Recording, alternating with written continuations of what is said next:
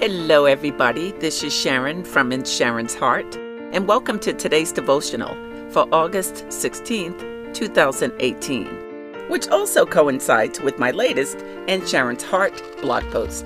The devotionals are to increase your faith and confidence because at one time I didn't have either, and I want to encourage others that the Lord God will work in our lives when we have a relationship with Him. So stay encouraged and stay inspired.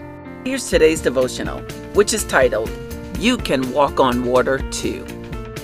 But before we get into today's message, there is a new development within Sharon's Heart I wanted to share with you.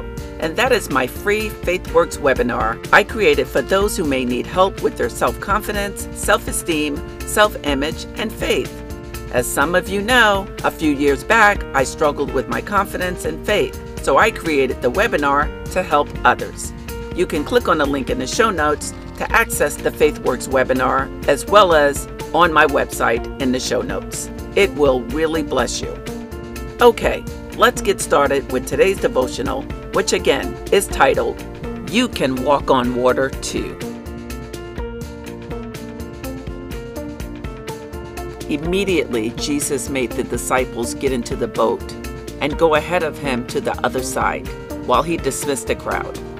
After he had dismissed them, he went up on a mountainside by himself to pray. Later that night, he was there all alone, and the boat was already a considerable distance from land, buffeted by the waves because the wind was against it. Shortly before dawn, Jesus went out to them, walking on the lake. When the disciples saw him walking on the lake, they were terrified. "It's a ghost," they said, and cried out in fear. But Jesus immediately said to them, "Take courage, it is I. Don't be afraid." "Lord, if it's you," Peter replied, "tell me to come to you on the water." "Come," he said.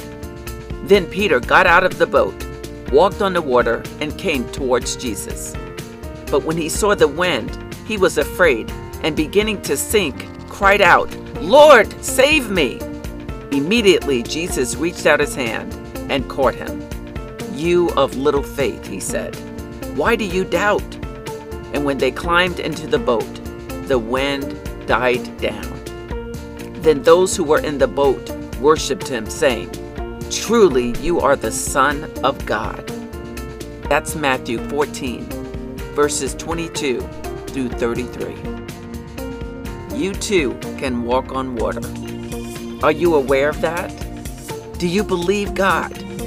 With faith, any of us can do anything as long as we keep our eyes on the Most High, as long as we believe that what He has for us will come true. Therefore, if God says there's more to our lives, and if He says we can walk on water, like Peter did, then we too can do it if our faith is strong enough.